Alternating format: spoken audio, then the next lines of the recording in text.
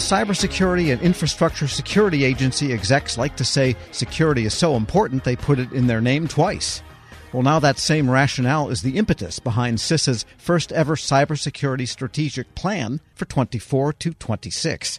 Security is so important, CISA says, it needs its own strategic plan to position itself to better handle the ever-changing cyber challenges. Eric Goldstein, CISA's Executive Assistant Director for Cybersecurity, tells Federal News Network's Jason Miller about how the new cyber strategy plan provides a roadmap for transformative change. The plan outlines a series of objectives and goals, in particular 3 goals focused on addressing immediate threats, hardening the terrain, and driving security at scale, but also for the first time includes real measures of effectiveness so that we can show not just that we are doing the work, but that our work is yielding actual security outcomes. And we think that's one of the real innovations in this plan that we're really proud of. Is this new for CISA to have a cybersecurity strategic plan, or is this something that you've had previously 3 years ago and you were just kind of building on and evolving and morphing, or was this, again, a new idea? We have really invested at CISA over the past 2 years in documenting and being transparent about our strategic planning as an agency. And so we released our first ever agency-wide strategic plan last year, and we are now releasing our first ever cybersecurity strategic plan to really be very clear about how we prioritize our work and the outcomes that we are seeking to achieve as we continue to grow and mature as an agency. All right, so brand new plan. What was the impetus for it beyond the fact this is what CISA does, is cybersecurity? You do a lot more than that. But why this focus on cybersecurity? What really drove this decision to say, hey, we need a strategic plan within our strategic plan?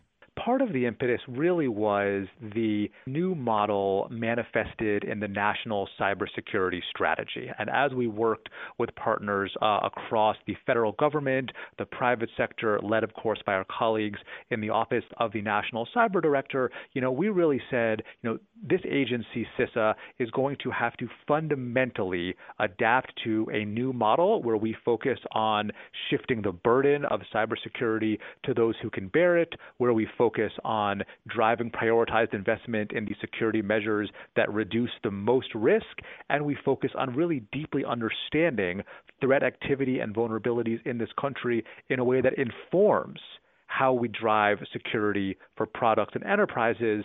And all of that requires some fundamental shifts in the work we do, how we prioritize our resources, and how we work with our stakeholders. And that's something that we felt was appropriate to really codify in a strategic plan, and that we could then reflect transparently to our stakeholders so we can move on this journey together. There's plenty in this plan to go into, and we'll put a link on federalnewsnetwork.com so folks can find it easy. But let me maybe hone in a few areas. And I want to go to Objective 2.3, which is the cyber capabilities to fill gaps. And this one really kind of drives home an area that really I think is focused on, in many ways, the federal government and the federal agencies. One of the areas that you want to measure of effectiveness, increase the percentage of federal civilian agencies adopting CISA directive requirements, increase the number of organizations outside of the FCEB that have adopted applicable requirements in CISA directives. Talk a little bit about that one and why that was one of those that you put out there as a big objective. One of the foundational precepts of this strategy is the fact that organizations, both federally and non-federally, are asked to do an extraordinary amount. And oftentimes, they're asked to do too much. They don't have the resources to access the sort of services they need, or they're unable to determine where to prioritize their scarce resources to most effect. And so CISA is really trying to fill 2 gaps in that area. The first is, where possible, we're trying to provide affordable, effective commercial shared services that fill gaps for our partners in a scalable way, which is really one of our core focus areas across the federal civilian executive branch. But we also want to help organizations prioritize their resources so when they are spending that scarce security dollar, they're confident that it is on a measure that is driving down the most risk. And that's where our directives come into play. The goal of our binding operational directives and our emergency directives is really to guide investment investment towards the most important security activities, those are, of course, binding for the federal civilian executive branch. So we want to focus on measuring adherence to our directives across the FSEB, but we also know that our directives have been extraordinarily impactful in also driving investment and activity across non-federal partners, and that's something that we want to be able to measure as well. And one of the big measurements when you talk about it is increased percentage. So imagine you have some current statistics saying current adoption is 89% or 62% or whatever the number is. Do you have that starting point, and then you're going to, okay, we have goal 1, and after a year will be 5% bigger, and then goal 2 will be 10% bigger. Is that the way you have it laid out, kind of maybe internally as well? We are really excited about the measures of effectiveness in this plan because it really does put down a marker that we have to show quantifiable outcomes for our stakeholders and for national cybersecurity. Some of the measures of effectiveness in this plan are ones where we already have data. So, for example, our progress in driving mitigation of known exploited vulnerabilities across federal networks, our progress for agencies implementing our directive requirements. But some of these measures of effectiveness really are aspirational and reflect the sort of data-driven, outcome-oriented agency that we have to be to effectively serve our stakeholders and the country. And so one of our main efforts over the duration of this plan is going to be to make sure that we have the data and the ability to measure the breadth of measures of effectiveness so we can actually show those outcomes across the board. Eric, I want to shift over to another area of focus. There's plenty to talk to in that one, but the other one is cyber workforce, another big area, objective 3.3 if you are scoring at home for folks. Yep. And this one is an important one because we've talked a lot about the cyber workforce. I think every agency is struggling with this, and one of your measures of effectiveness is to increase the number of cybersecurity students trained in courses offered by CISA, the percentage of cybersecurity courses funded by CISA.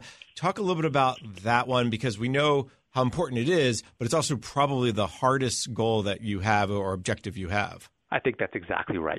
We are really fortunate to now have a published national cyber workforce strategy to guide our direction in this space, as noted in our strat plan. This is an area where CISA needs to be really focused and disciplined in the aspect of the workforce challenge that we want to focus on. And we think that increasing the breadth, the availability, and the content of cybersecurity training that is available, particularly for communities that are currently deeply underrepresented in the cybersecurity workforce, is an area where we can really make an impact. And so we look forward to working, for example, with minority-serving institutions, with HBCUs in the years to come to ensure that we are increasing the breadth of availability and access to cybersecurity training that is going to both increase the breadth of the workforce and ensure that we have a workforce that reflects the diversity of our country.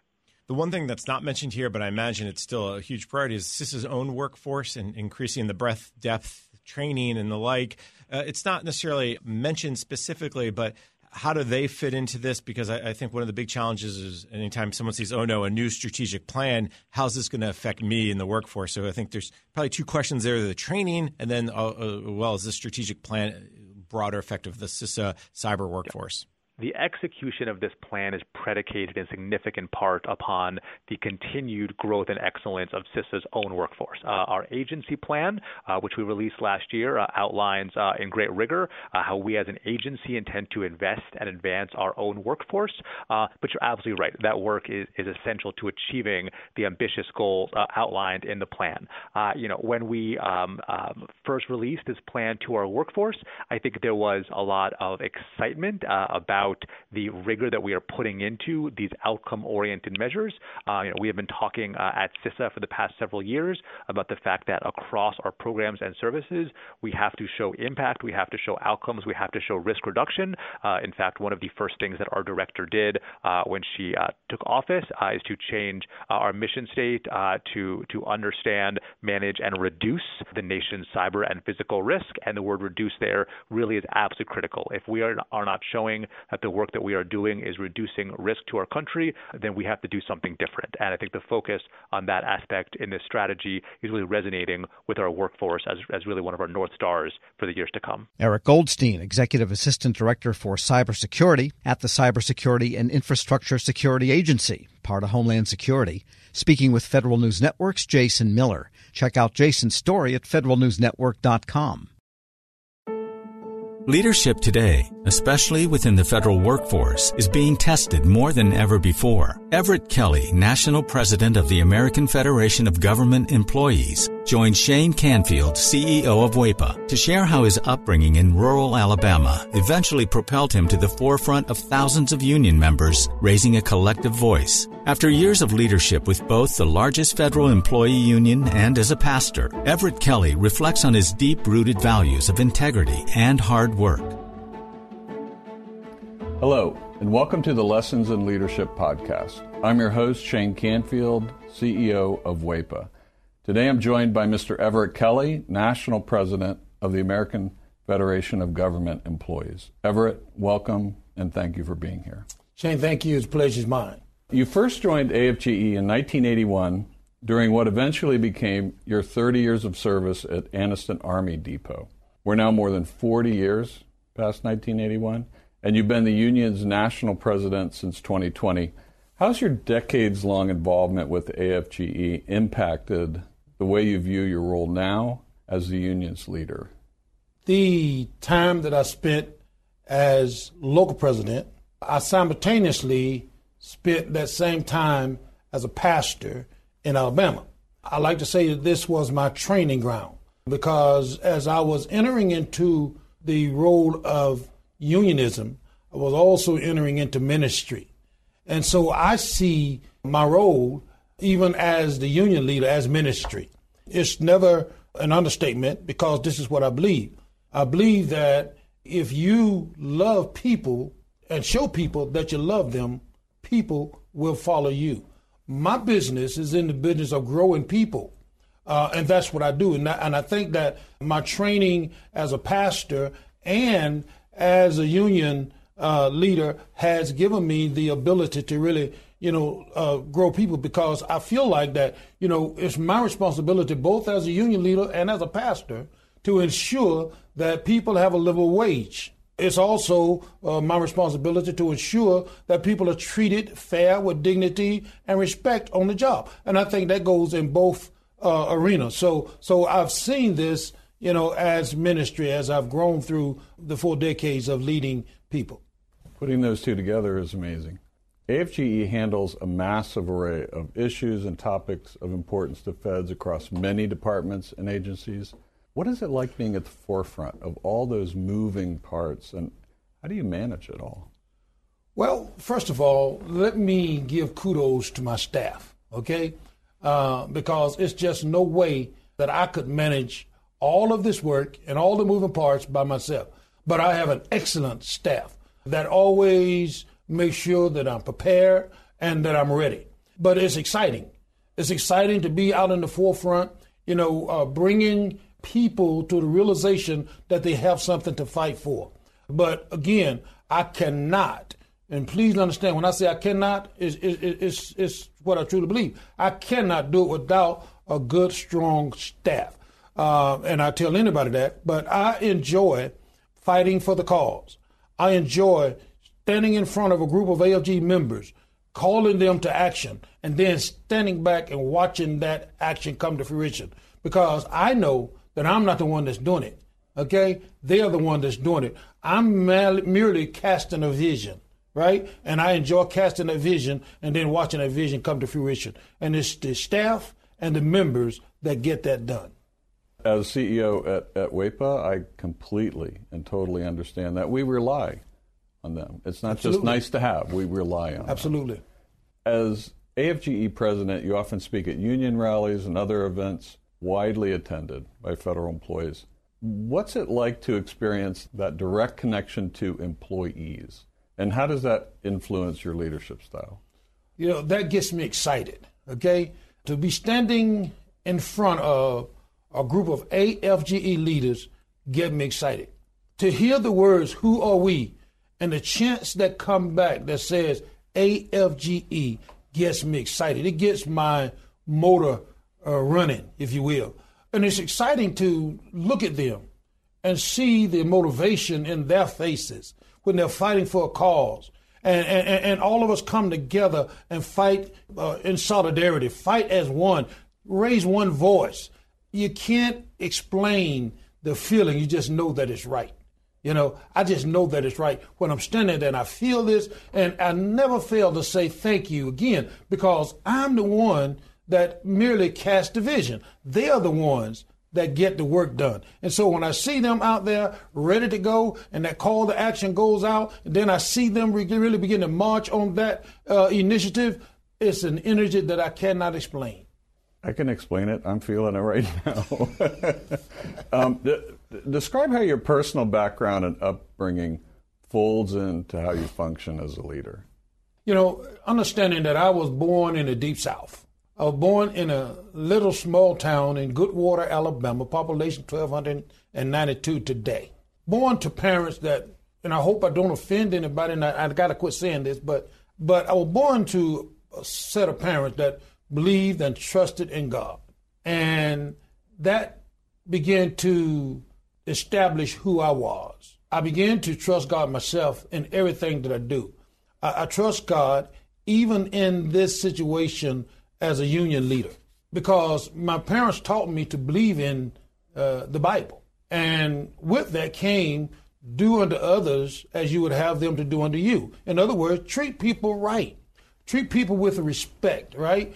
Do what's right. It taught me, about integrity, right? It taught me about being honest, and that's what's needed in the role of a leader of this union. It's needed. And I try to portray that. I try to portray a person of honesty and a person of integrity. And so being in the Deep South, you just learn those things. And that's what has helped me throughout my path as a union leader. And it's always nice, that whole approach, because you don't have multiple approaches with different people or different sets of different tasks, different energy. It's always straightforward, yes. Honest. Here's the truth. Yes. And it's easy. Yes. Right? Yes. It's a lot easier than having multiple personas. Absolutely. Yeah. Absolutely. What's one piece of advice, if you could go back and tell yourself when you were starting your career?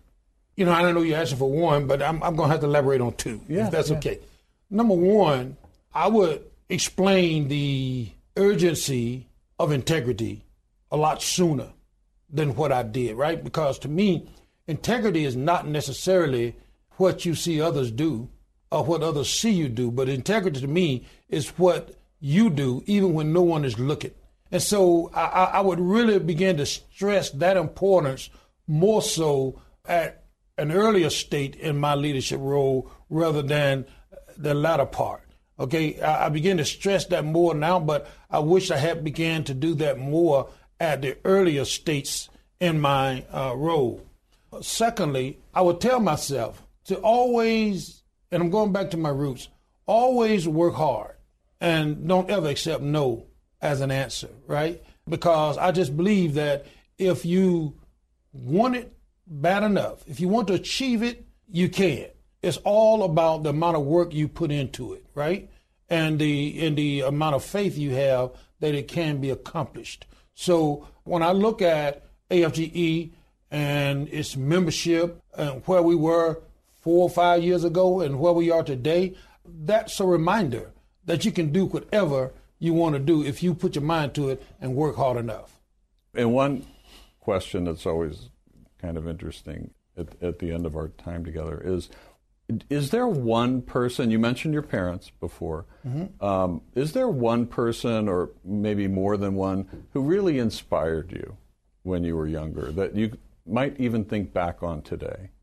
It was my grandmother, with the understanding that when I was born, right, as I said, I was born in the Deep South. My father worked extremely hard. We didn't have a whole lot. I had 12 siblings. And so when I was born, I was very sick. Matter of fact, the doctor said I wouldn't live to be 16 years old. The doctor said I wouldn't ever hold a job.